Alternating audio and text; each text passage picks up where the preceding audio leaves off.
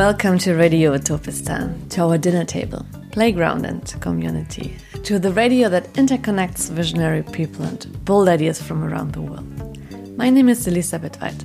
I'm a journalist and happy to be able to present some constructive news to you for a change, some inspiring people and hopeful aspects on rather devastating topics. Last episode was about oil, money and the climate crisis, and about Melinda, who is suing her government in Guyana. Since and kind of because of this last episode, she got in touch with Alberto Acosta in Ecuador. He is the ex-best friend of ex-president Rafael Correa and was the leading figure within the Yasuni National Park Initiative. Maybe you've heard of it, a revolutionary idea between Ecuador and the global community. Ecuador therefore should not take out its oil in the Amazonian rainforest. But then, you know, I will tell you more about it at the end of this episode if you're interested. Today we also talk a little bit about nature, but mostly about language and perception, and about how to engage in constructive debates. Because today we meet Kübra Gümüşay, a journalist and activist in Hamburg, Germany.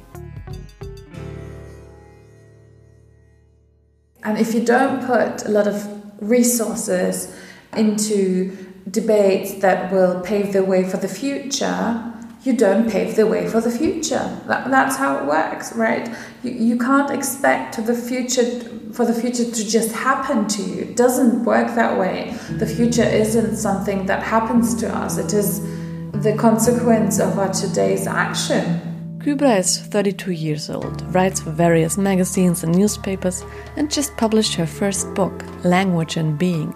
She co-launched several campaigns against racism and sexism and spoke on many conferences and panels. In 2018, she was listed one of the 30 under 30 in Europe by Forbes magazine. Deconstructing things is not the same skill set that you need to build something. That is a different skill set. And it's also a skill set that will make you much more vulnerable, right? Deconstructing something that someone else has built, pointing out flaws, pointing out blind spots is so much easier than working at constructing something that tries to do things better. Kübra studied political science in Hamburg and London. At the beginning of this year, she published the book Sprache und Sein, Language and Being. Huge topic, and a bestseller. Now she's working on the next book. Guess the topic. In one sentence, what's your utopia, or in two sentences? My utopia. I'm currently in the process of trying to answer this question, so I won't be able to offer you two sentences, but all I can say is talking about it and sharing ideas about the world we wish for is the only way to pave the way for that world to come. I think training our brains, muscles to propose things and also live with the danger of not knowing if your utopia might be someone else's dystopia. I mean, just because we offer something else to what is present doesn't mean it'll be better. On a rainy September day, we meet at Eden, a co-creation space for, quote, visionary women and a strong international community, as it says on their website. Kübra is one of the founders. It still smells like freshly painted, warm colors, wooden tables, industrial atmosphere. Kübra is wearing a salmon-colored headscarf, which perfectly matches the bright red wall. In one of the rooms there are still flowers on a long table, left from the very first dinner event. We sit down in a light and bright office space. In the background you can hear the underground sometimes. It's like a way of looking at the world. If you just read the book, it sort of is a challenge in that moment, and after that you might be maybe still stuck in a positive way in that framework and are able to see things differently. But I think, as in most political books, it needs a conversation. You need to implement it in different contexts and different debates to sort of see how it can enable you to sort of progress, right? And that's what we are about to do here in this episode. We don't recap Kybra's book, but we see where its ideas and insights take us. It's a brilliant book, at least that's what I say. And some others might like it too, because it has been a bestseller for months now. Not yet translated into English, unfortunately, but that won't be long. What I especially liked while reading is how Kybra's love for language pours out of every page. I studied literature and language, and not one professor or book could spark my fascination for language and being, like conversations with friends did, or now this book by Kybra. Maybe because those professors didn't speak and live in 3 languages like Kybra does: Turkish, German, and English. Turkish, her family language, for her is the language of love and melancholy, as she writes in her book. German, she was born in Hamburg, the language of intellect and longing to her. And English, she spent some years in London and Oxford, as her language of freedom. But these attributes are changing, she says. One of the things in the book that I didn't initially plan to write, it just sort of happened while I was doing my research. And then I've always heard from friends who write novels that this happens, that the book sort of, has its own character and is like, I want to have this character or this plot change and plot twist, and then it just happens and you have to follow it as a writer. But I didn't know it could happen to non-fictional books, so I thought it was just for fictional books. But it happened with this book as well, and the Museum of Language was a picture that sort of appeared after having done a lot of research, and then at one point getting lighter and lighter, and it was brighter and brighter and brighter, and all of a sudden I could see the room, and in that room there was the Museum of Language.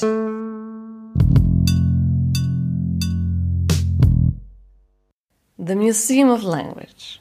This is an image Kybra came up with to describe the hierarchies behind our language and therefore behind our debates. The ones with power name the ones without power. They put them into glass cases like in a museum and give them characteristics. The Muslim woman, the refugee, the black man. Their multidimensional nature gets lost in generalizations. It gets interesting when the ones who are given names try to get out of their glass cases and say, hey, I'm more than what you see in a Muslim woman, for example. And on the other side, when the ones who are used to giving names and attributes are all of a sudden given names and attributes themselves, like the old white man. I guess you've experienced what happens when you talk about the old white man or even call someone an old white man. I love using visual images to describe abstract concepts that you can't grasp physically. Another image that I've had in my head was like, there's this big building with dozens of thousands of rooms, and many haven't been opened yet. And so with every research you do, you open a new room and you enter. And honestly, I was scared at one point that I wouldn't know how to open that door and be stuck in that room and won't be able to go back to civilization and explain what's happening there. And I could imagine myself being one of those people on the streets who are like shouting around like, it's all constructed and it's all an illusion. I could literally imagine myself being that person. So sometimes I would ask my husband to move into my head and go along with me because I was so scared to go on my own. So now I just leave you with the rest of our conversation. We talk about mushrooms, conflicting truths, Muslim women. Kybra is one herself. We talk about stones with souls and about how to engage in debates in a way that humble perspectives get more attention than brutal statements. Enjoy, and if you like it, please share with a friend who could need some utopian inspiration. Your book came out in the beginning of this year, and now it's September, and so many things happen, and not just Corona, but also Black Lives Matter. And I somehow have the sense we already talk in a different way now than we were talking in January about things. we are more alert or more sensitive about using the words? Or is it maybe just in the circles where we move and where Black Lives Matter took place? Or would you write the same book today if you started today writing a book on language and being? I think it would mostly be the same, but I would add a few more things. But I think what has globally happened over the last couple of years is, one of the theories of the book is that the political discourse is not just a competition between certain ideas, but also a set of glasses we're looking at the world, right? It's about whose eyes do we choose to look at the world from, whose eyes are the norm, the framework, the objective perspective, the neutral perspective. And for a long time it was a Western, male, white, privileged, heterosexual, able-bodied view on the world that sort of presented and explained to us what the world is, how it functions, what is important, what is not important, what needs to have a name, what can remain unnamed. And they decided sort of what we see and what we don't see, what we find relevant and what we don't find relevant. But in the last couple of years, through social media, through blogs, through the internet, we've experienced the privilege to look at the world from completely different eyes and, openly subjective eyes where they're not like pretending to have the objective absolute truth, but rather challenge what we see or perceive as neutral through looking at the very same thing through a completely different perspective, like from a perspective of someone who isn't able-bodied and who would describe a building that is not accessible to him or her in a completely different way than someone who doesn't even think about it because he is able to access that building. And what you could see then was the impact of whose eyes do we look through to describe the world, how important and how powerful that is. And we sort of got used to looking at the world through different eyes over the last couple of years. And one of my theories about why Black Lives Matter has had a different, because all of these murders have been happening for years now. It's nothing that just, it's not the peak time. Nothing really happened that was any different from what was happening in the last couple of years. What changed is that we got used to look at the world through a Black American and feel their fear, feel their anxiety, and realize that the safety that the police portrays to white Americans is not the absolute truth, that there is another truth to that reality and it's more complex. And we have sort of over the last couple of years through blogs, through tweets, through films, movies, literature, art, music, have been able to get used to a different set of eyes to look at the world. And that has had a major impact because you're, before that person telling you that they are scared, you feel it because you know how to look at the world through their eyes. Obviously, you don't know what it's like to be them, just like I don't know what it's like to be a white man, but I'm used to look at the world through his eyes.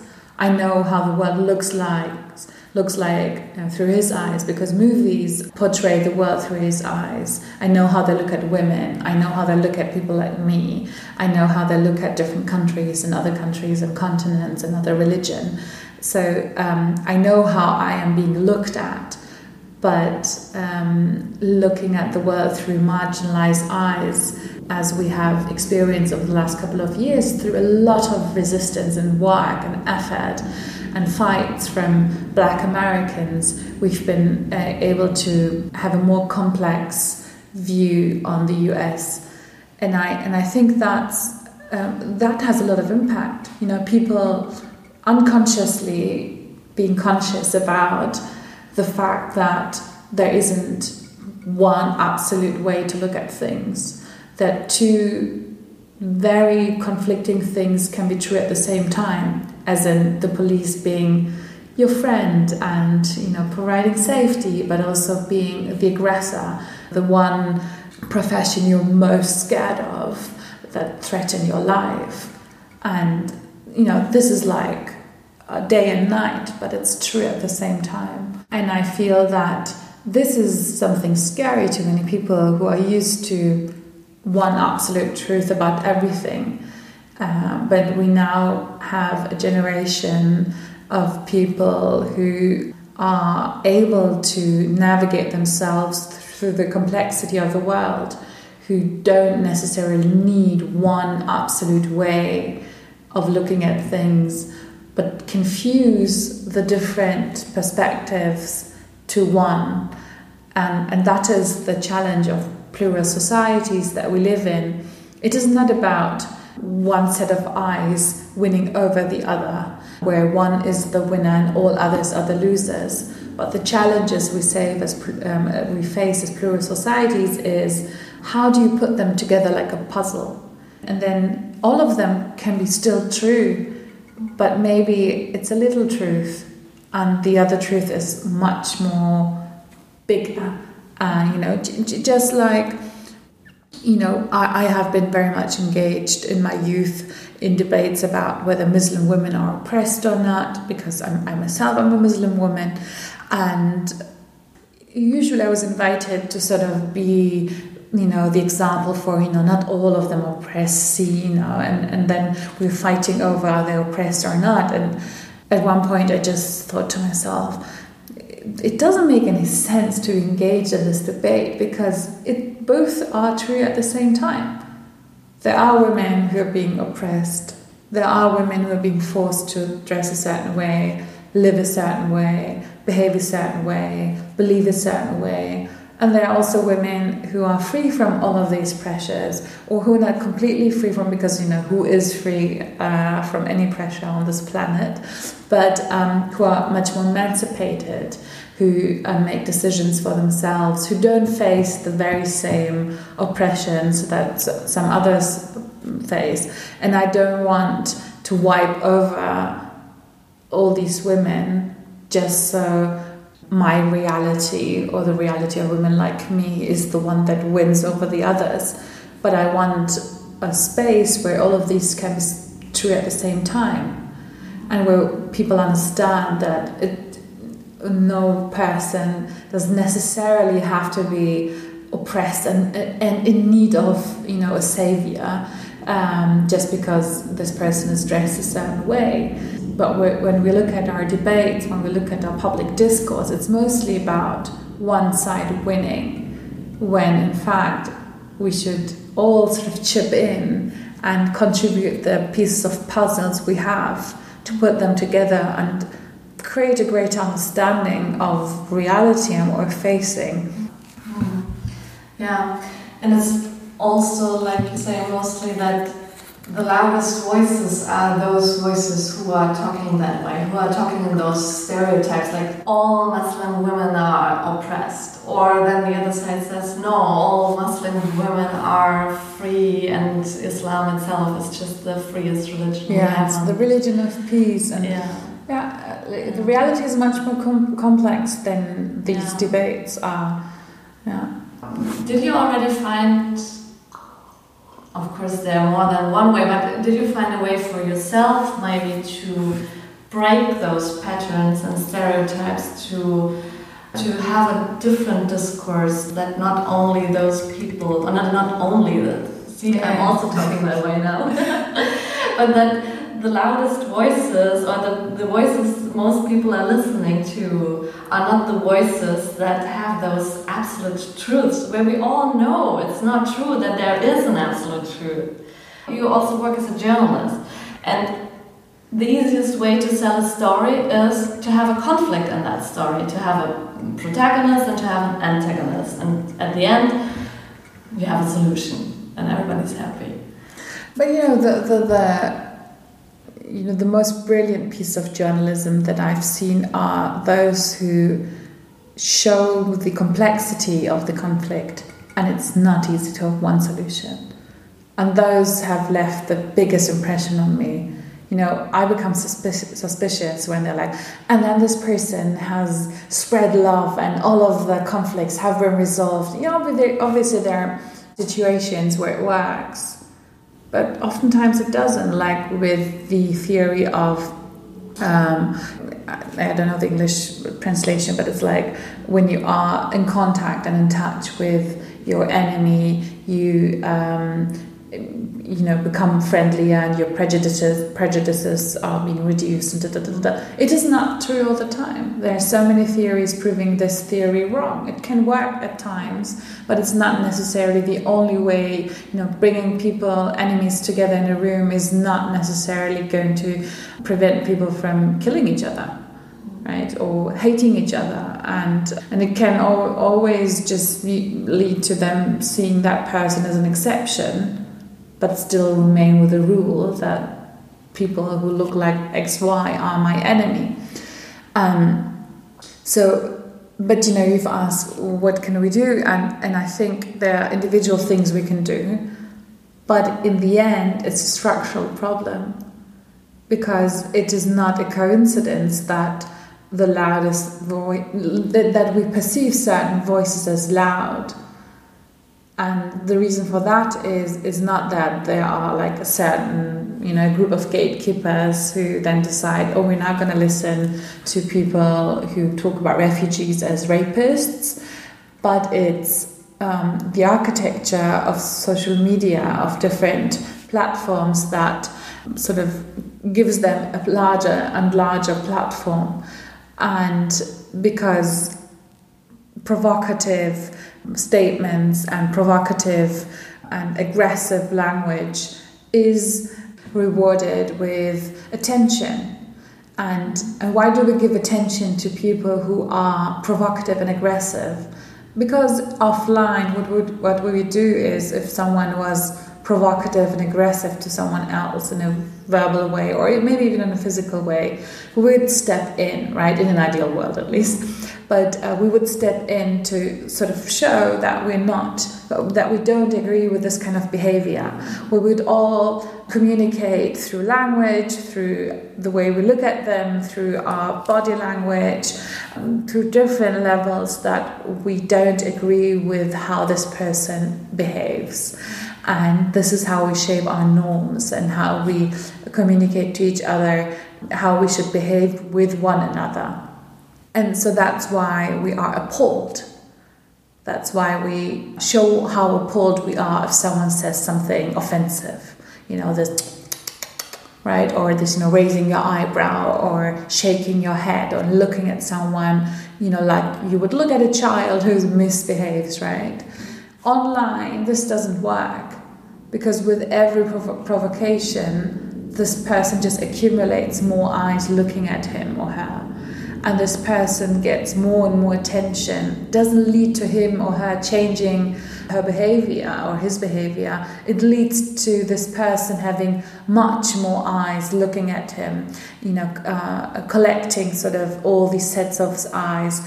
And then the audience grows, becomes larger and larger and larger, to an extent where we sit here together at this table and wonder why there are so many loud, destructive voices.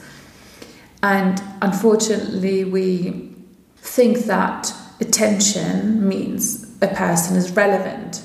But one person having a lot of attention doesn't necessarily mean that this person or this person's opinions are relevant. Just like a child who misbehaves and is loud and requires everyone's attention is not that child who's the most relevant, right? We know that, but unfortunately we don't use that knowledge in our public and political discourse. And so there's that, and there's only so much you can do against a structure where people who are provocative and aggressive and have the violent language profit from. And then again, it's not only, like, I don't see these people as isolated human beings who sort of misuse this architecture. I think there are dozens of incentives to behave that way. Even people who would call themselves quite nuanced and maybe intelligent and well-educated behave that way. Because that's what you're incentivized to do. People who behave that way are the norm, and everyone else is different despite the norm, despite the architecture, despite the incentives. So I think we should definitely have a conversation about how are we being incentivized to talk to one another on social media, on the internet, in the architecture of the internet. But then again, individually, what is it that we can do? And I think one relevant aspect of how we behave and talk to one another is what kind of debates do you engage in? It just doesn't make sense to engage in debates where we discuss whether people should be saved while they're drowning in the sea or not. You should not engage in such a debate. Just a short explanation here. In 2018, a well-known German newspaper, Die Zeit, had a pro and contra debate about whether drowning refugees shall be rescued in the Mediterranean Sea by private sea rescue ships or not. Oder soll man es lassen, it said. Meaning something like, or shall we just leave it?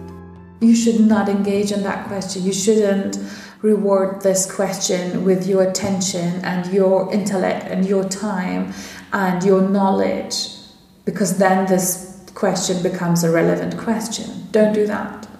Rather ignoring the question than answering it with a no and explaining why a no. No, it's asking how can we save people? Like, I think at the moment we engage in debates where the fundaments or the fundamental values of our societies are being questioned, we are engaged in disruption. We are engaged in a destructive discourse where all we can do is lose. I mean, what kind of success is it to have managed a debate on whether to save people from drowning in the sea or not? Like, if you manage to convince people over, how is that a success? That's basic. Success would be mobilizing more people in, investing more money in saving more people, or, everything beyond that would be a success. But it's not a success to prevent things from getting worse. That is not success. That makes us the conservative. If we engage in these kind of debates, all we do is make sure things don't get worse. That is not success. Success is to ask questions that will allow us to think ahead into the future, where we are the ones who set the agenda, set the topics, and allow people to think about a more just future, and not just a future where hopefully things haven't gotten worse. That is not a vision to fight for. That is not utopia, right? If all we do is trying to prevent a dystopian future, you are not being successful. You are being reactive. And one of the things that sort of shocked me, because I didn't expect things to be set out so bluntly and obviously, as one of the chief advisors of former President of the United States, George W. Bush's chief advisor, said in a statement towards the investigative journalist Ron Suskind. I have to paraphrase it, but he said something like, he was talking about reality-based communities, and he was dividing the world, and he was saying, when we act, we create new realities, and those you will study judiciously as you will. And while you study those realities, we will create new realities, and those you will study too. And this is how things will be put into order. We are history's actors, and you, all of you, will be just left to study what we do. Just running behind. Just running behind. All we do is analyze things after they've happened. We don't set the stage, we analyze the stage. Yeah. And while you were saying that we should not engage in those questions that even question our core values of humankind and societies, there is, I think it's from psychology, this thought pattern that the more you engage into something you're fighting, the bigger it becomes. Something like you are not allowed to think of the pink elephant in the room, and then there is this huge elephant in the corner all the time. So the more and more energy you put into it and thoughts, the more you want to throw them out of your life, the more they come into your life. And I think it's kind of a same effect, right? Yeah, and you're also talking about this intellectual cleaning lady thing. It's something similar, right? Yeah, I mean, I was quite frustrated after many years where I've been engaged in these debates to at one point realize that my role was, I called it an intellectual cleaning lady. You know, someone else would make a horrendous statement and then I would be invited to the show to sort of, you know, make some sense of it and bring in some basic human decency. But, you know, what kind of role is that, right? You're not setting the agenda. You're not making people shift their worldview. They are making people shift their worldview. They are questioning basic human decency and you're trying to save some of it. And as important as that is, it is not sustainable.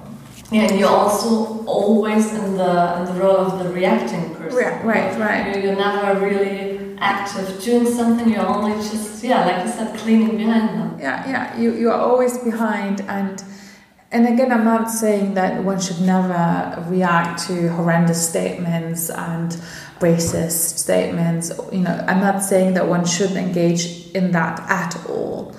All I'm saying is it should be put into perspective, right? All I'm saying is how much of our resources do we put into reactive debates and how much of our resources do we put into debates that will pave the way for a more just future. And it is basic math, right? It's how much of your resources, and that is time, that is knowledge, that is attention, do you put in certain debates? And if you don't put a lot of resources into debates that will pave the way for the future, you don't pave the way for the future. That's how it works, right? You can't expect for the future to just happen to you. It doesn't work that way. The future isn't something that happens to us. It is the consequence of our today's action, right? The climate crisis didn't just happen. We caused it. Racism doesn't just happen. We caused it. We cause it, and still to this day. And so it is not enough to criticize the present. It is not enough to highlight a problem. We also have to seek ways to find a future where these don't exist. And it's difficult because in the beginning we talked about deconstructing things. It's a skill set. But deconstructing things is not the same skill set that you need to build something. That is a different skill set. And it's also a skill set that will make you much more vulnerable, right? Deconstructing something that someone else has built, pointing out flaws, pointing out blind spots is so much easier than working at constructing something that tries to do things better. And again, I'm not saying, you shouldn't criticize unless you have something better to offer. I don't think that any one individual is able to construct something on his or her own. I'm also not saying that people should only, criticize something when they also have a solution, when in fact it's a collective effort. And most of the time, unfortunately, we leave raising an issue to those where the issue is most pressing, right? Those who are most marginalized, most violently, deadly affected by our actions are those who raise their hand and, ask and wonder, is it possible to live in a different way where our lives are not in danger, where we are not being murdered, exploited, oppressed? It would be cynical to then tell them, what else do you have to offer? It's a collective effort. And people who raise an issue are not responsible to also offer a solution, just like young children and kids today who go on the streets and march for Fridays for Future, who are scared of their own future. They don't have to offer a 5-step plan for politicians to manage the climate crisis. All they have to do is raise the issue, and that job is done. It's the job of the others to come up with solutions. It's a collective effort. And so what I'm advocating for is that we, as those who have the privilege to not only raise issues, but also have the resources to, take the next step from dismantling or deconstructing an issue or a conflict to thinking about ways where things could work differently. And again, that makes you very vulnerable, because that puts you in a position where you are being criticized in a much different way than you would be able to be criticized previously, because being criticized and how you criticize something is so meta, right? But it is a lot easier to be criticized for something you suggest, for a solution you offer. Here, I think we need to develop a culture where a discourse, a framework, where we dissociate people from their suggestions. Not to say it doesn't matter who says something, but rather to center what is being said, so that no one can lose, but everyone wins. Just like the quantum physicist and philosopher David Bohm says about how a discourse or a dialogue should work. He says, if someone makes a mistake in a discourse, that doesn't mean that this person has lost. It means everyone has won, because then you gain a new insight. Oh, that doesn't work. It's like how it's being done in chemistry or in biology, like any other field of research, where one of my friends is a microbiologist, and what she does all day long is the same experiment over and over again. Like, she does a zillion mistakes, and she just waits for that day where it works. Yeah, trial and error. No? Yeah, and trial and error is just basic science, and that's what we need in our discourse.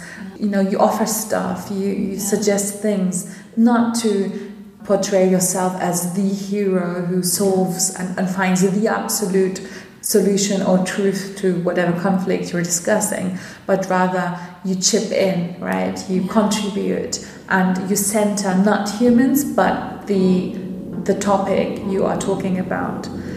But in the beginning, you asked me what I would have written differently, looking back at this year. And it's not true for the US, but I think it's true for Germany and many other Western countries, where in those first 2 weeks of the pandemic, we were witnessing how this abstract danger, because it's not physical, right? It doesn't manifest in a person or in an object, right? This virus is an abstract thing, right? You can't see it with your bare eyes.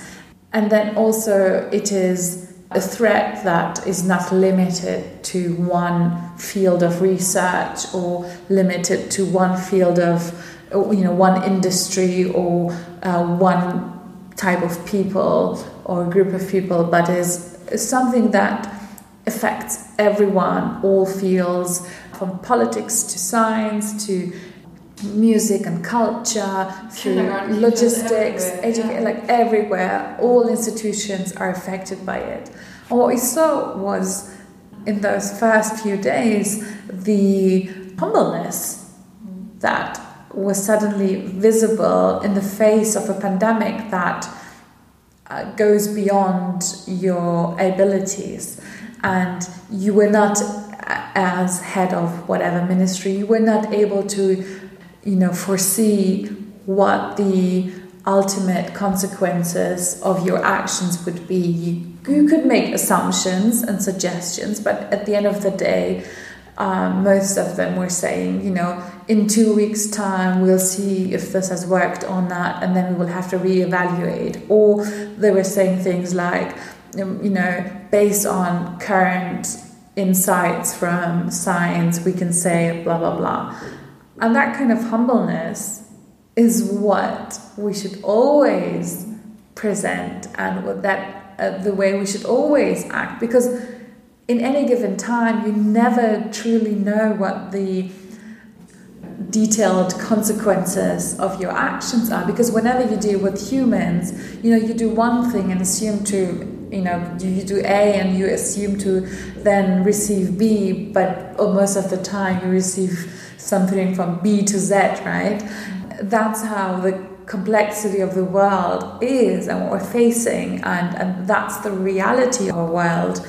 And so what I would add, looking back, is that we are indeed capable of showing humbleness in a debate about the future of our respective societies, that we are able to live with the consciousness for the limitedness of our knowledge, that we are able to center a topic rather than human beings as these heroes and solutions to problems. But then again, this only lasted for a few days, and then again it was about, what about the freedom of this and that? And then I just don't get why we have so much of an obsession with individuals, why we always have to personify problems but also solutions. We need heroes and devils, but certain dynamics always sort of shape how we talk about things. But those first few days gave me a lot of hope. And if we are capable to talk about such an abstract topic like this virus and this pandemic, why can't we talk about racism, sexism, the climate crisis in this way, where different representatives of different institutions all come at the table to think about what is our responsibility, what can we do to save as many lives as possible, what can we do to prevent this pandemic from spreading further. And apparently we are able to do that. It's just a matter of will and resources and effort. Yeah, and apparently it somehow also seems working, because the countries where we saw this humble approach of we don't really know what to do, rather we are a bit careful now, like here in Germany or New Zealand or Taiwan or whatever countries, they are quite fine now. And countries where there were leaders who said, oh, I know what we do, or there isn't even a virus or whatever, like in Bolsonaro in Brazil and Trump. And so it's not a matter of who is the loudest. You can also see that it works. Yeah. I mean, it is just the right thing to do, to learn as you move, right? Mm. Like, what a pitiful life you'd have if you would pretend to have known everything from the start and just stick to what you knew at the beginning of a road. What a pitiful life if you don't open yourself to live on the go, on this road, to learn, study, be in awe of the complexity and the richness of this world. What a pitiful life that is.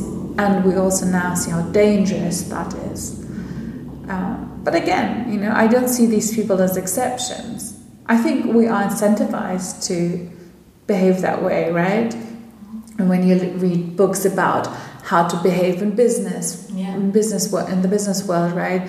Push your idea, behave. There's a certain habitus that we incentivize to people to adopt, right? And never show vulnerability. Yeah, never question yourself. Never be in doubt, or always push yourself into the center.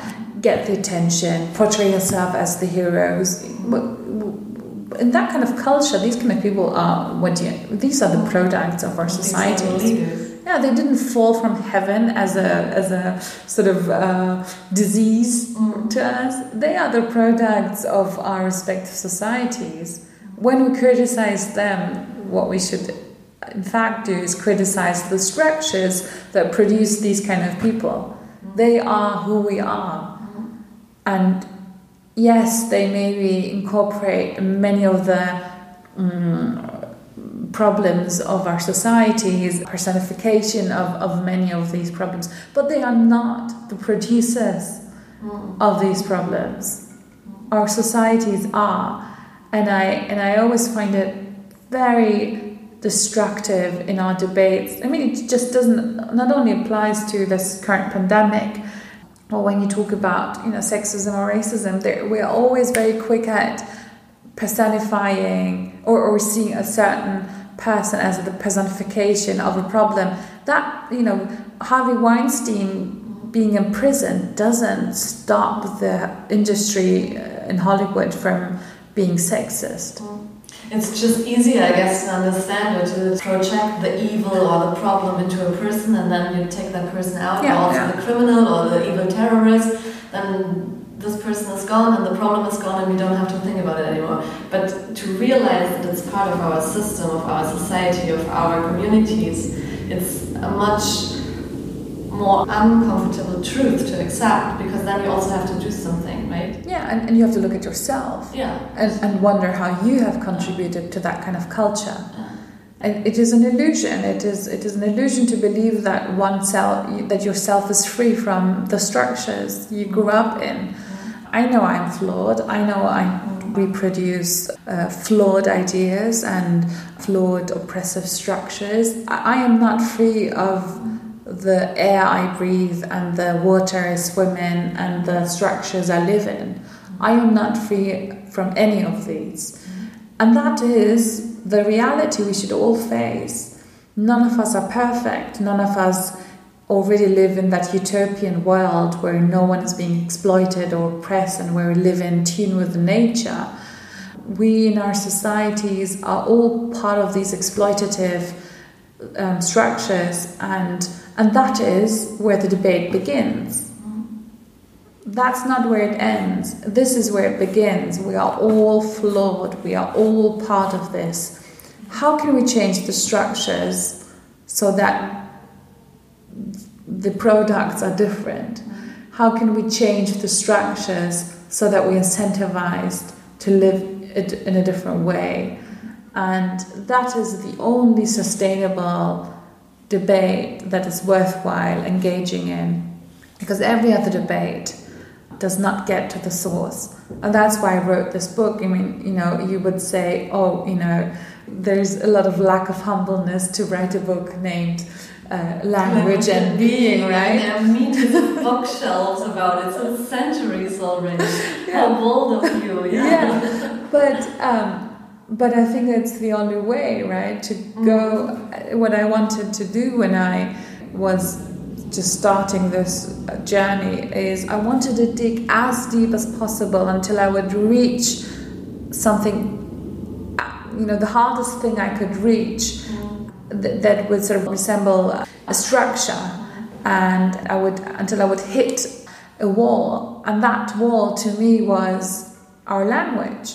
And I was wondering how the architecture of a language incentivizes us to speak in a certain way about certain minorities and marginalized groups, how the architecture of a language incentivizes us to have these destructive debates. Because I don't think that asking people to be more kind and nice and to each other will cause change. I don't think that asking individuals, surely that doesn't have an effect, but it's always just a corrective to a problem that still will keep existing. Yes, and for instance, it's not in the book what I'm about to say, but I think beautifully highlights the power of language and how limited our view to the world is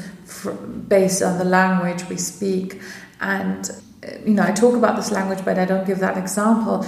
It is the language of the citizen Potawatomi in Oakland, in the US, in an indigenous community. As many indigenous communities exploited, murdered for centuries, where the languages go distinct. And Robin Wall Kimmerer is a biologist who belongs to this community and studies this language. And she named one word that left a huge impression on her and on me as well, because this word, puhpui, I don't know how it's being pronounced, but that's how I read it. And this word basically describes the force that makes a mushroom grow overnight from the earth towards the sky, right? And this word sort of describes this force. And it's such a magical word, because when you look at it, it forces you to look at the world through the eyes of the earth, right? Usually when you talk about plants growing, it's like, you look at it from the human perspective and it grows up to you, right? Or you watch it grow, but you don't look at that plant from the perspective of the earth. And in that language, you don't talk about plants as it, right? As you wouldn't talk about human beings as it. It's disrespectful.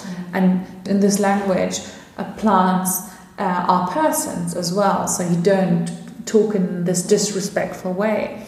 And Robin Wall Kimmerer describes a situation where she asks her students, environmental studies students, to answer the question, do you love the earth? And they all say, they do, and they describe how and how so. And then she asks, does the earth love you back? And she describes the discomfort in the room, because in that moment you realize you're not an anonymous person on this planet, but you're not the only one who can love the nature, but nature has an agency as well, and it can deny your love based on your behavior. And she sees you. She sees you. You are someone who is in a relationship to this person, Earth, and if you are neglectful, if you are disrespectful, if you're exploitative, you can't expect the earth to love you back. And it's just the grammar of this language that makes you see the world different. It's, beyond those words, just the grammar, perceiving nature, plants as persons rather than objects. And that maybe would allow us to think differently about climate change and the crisis we're facing.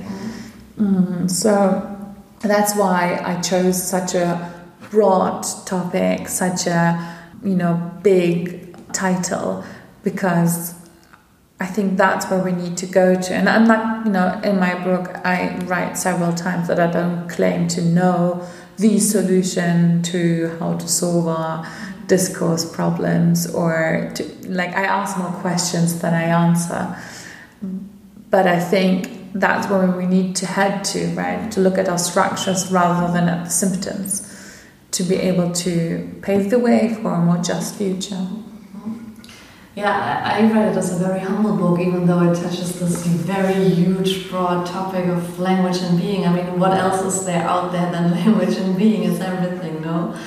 And yeah, like you said, to go from further apart, to go really deep, to see. I mean, you have to go far away to see the whole picture, right? And I had the privilege to spend some time with Quechua in Latin America, and they have a similar perception of the world, I think, like from those people that you were talking about, because also the stones have a soul, or the plants have a soul, even the mountains have a soul. histories and stories. They are telling them that this mountain is in fight with that mountain, and when the weather is this way, then they have to plant this whatever tomato so that it makes them at ease. So if you see the world that way, then you cannot do any destructive things to it. Right? Yeah, there are so many things the human mind can't grasp and is incapable of grasping when you look at it from a very limited perspective. But my mom would talk to the plants at her home, and then she would call me the next day and say, I talked to this and that plant for an hour or so, and the next day it bloomed. Oh, that's sweet. And to some this might sound like, new agey, or they have this aversion to anything that has a hint of magic. But honestly, that is, if I feel, a lack of humbleness, right? How can you be so sure that there isn't more than what we see and can measure? And even, we know that things change the moment we measure them. Quantum physics is basically just about that, right? So we have an effect on this world. Things are probably different than we think that they are when we are not looking at it. And so I feel it's very empowering to know how limited my perception is. It doesn't lead to me feeling, like I'm diminishing, my value or myself. I feel it's so empowering, because only when you have an idea of how limited your perception is, and having an understanding that your horizon doesn't mark the end of the world, but only your world, the end of your perception. Knowing that allows you to stand at your horizon and to look beyond. You wouldn't be able to do that if you lived with the illusion to have explored everything and that everything is answered and everything is clear. No, most things are not clear. Most things are unanswered, and we humans know very little. Unfortunately, I have to ask you the last 3 questions, otherwise you will not get your appointment. Yeah. We're already over. But just 3 quick questions. Like in one sentence, what's your utopia, or in 2 sentences? My utopia.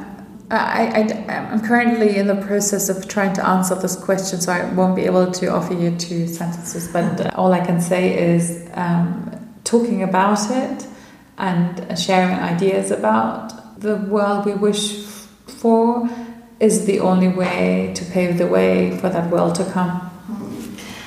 What could people do to engage in your utopia?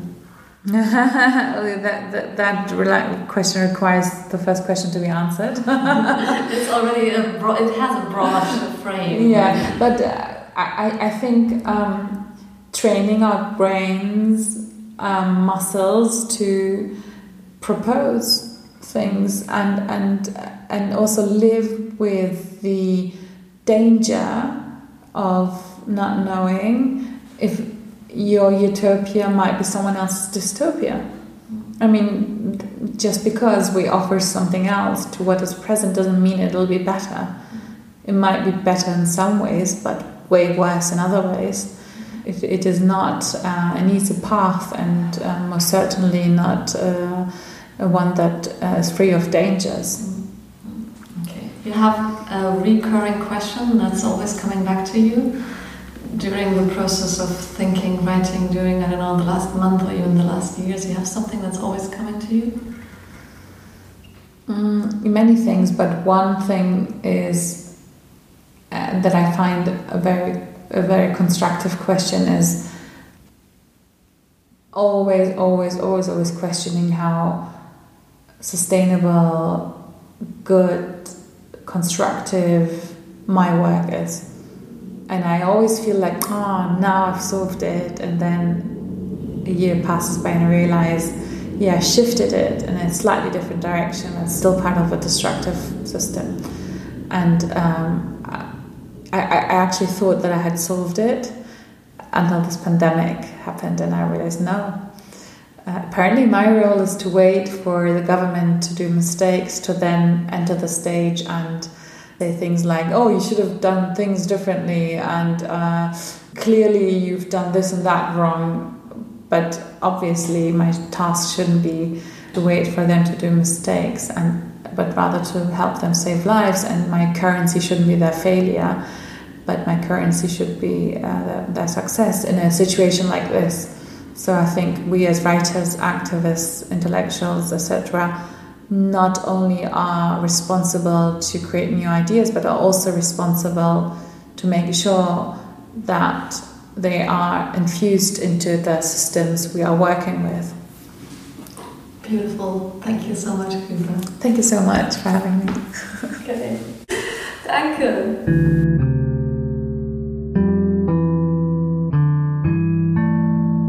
So this was Kübra Gümüşay and Radio Topistan number 6.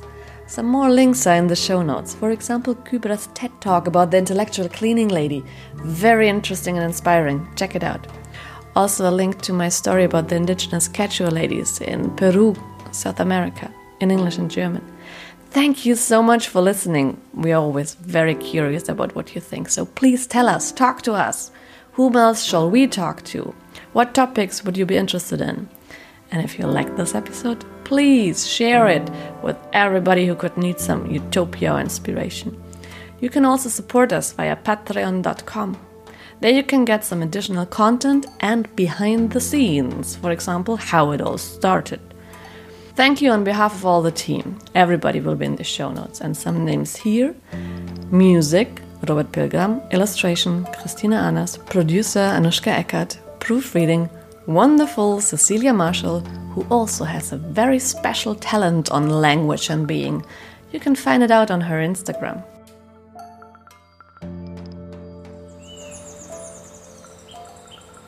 And now, as promised at the beginning, what about Yasuni? Very interesting initiative. I had the privilege to interview Alberto Acosta in March in Quito, Ecuador. He was a leading figure in this initiative. I was there together with Maria Sturm. Remember the photographer from the episode with Majd Masharawi, the solar energy engineer from Gaza. Okay, so Yasuni, we'll have Alberto here in a while, in a whole episode one day. Now, in just short, it started in 2007. Ecuador suggested to never touch the oil underneath a certain area of the Amazonian rainforest to save biodiversity and the climate. As a return service, they wanted 50% of the expected revenues from the global community. They made a deal with the United Nations about that. But at the end, it failed. The United Nations didn't really trust Ecuadorian President Rafael Correa, and they didn't get the money together. So, since 2013, the oil is getting exploited in the rainforest. There were some severe oil spills. Lots of nature has been destroyed. And we, every year, release more carbon dioxide in the atmosphere than when this initiative started. So where are the constructive news then? I don't know. But maybe it's a chance to learn and try in a different way again. They had been very far already. There was a deal, there were signatures. Almost all the world was involved, many countries. Now, more than 10 years later, the urgency of the climate crisis is so much bigger. Maybe something like the Yasuni idea could work today. Think about it and enjoy the rest of your day, or your night, or whatever. Talk to you soon. Happy if you talk to us and help us produce more shows. Bye-bye.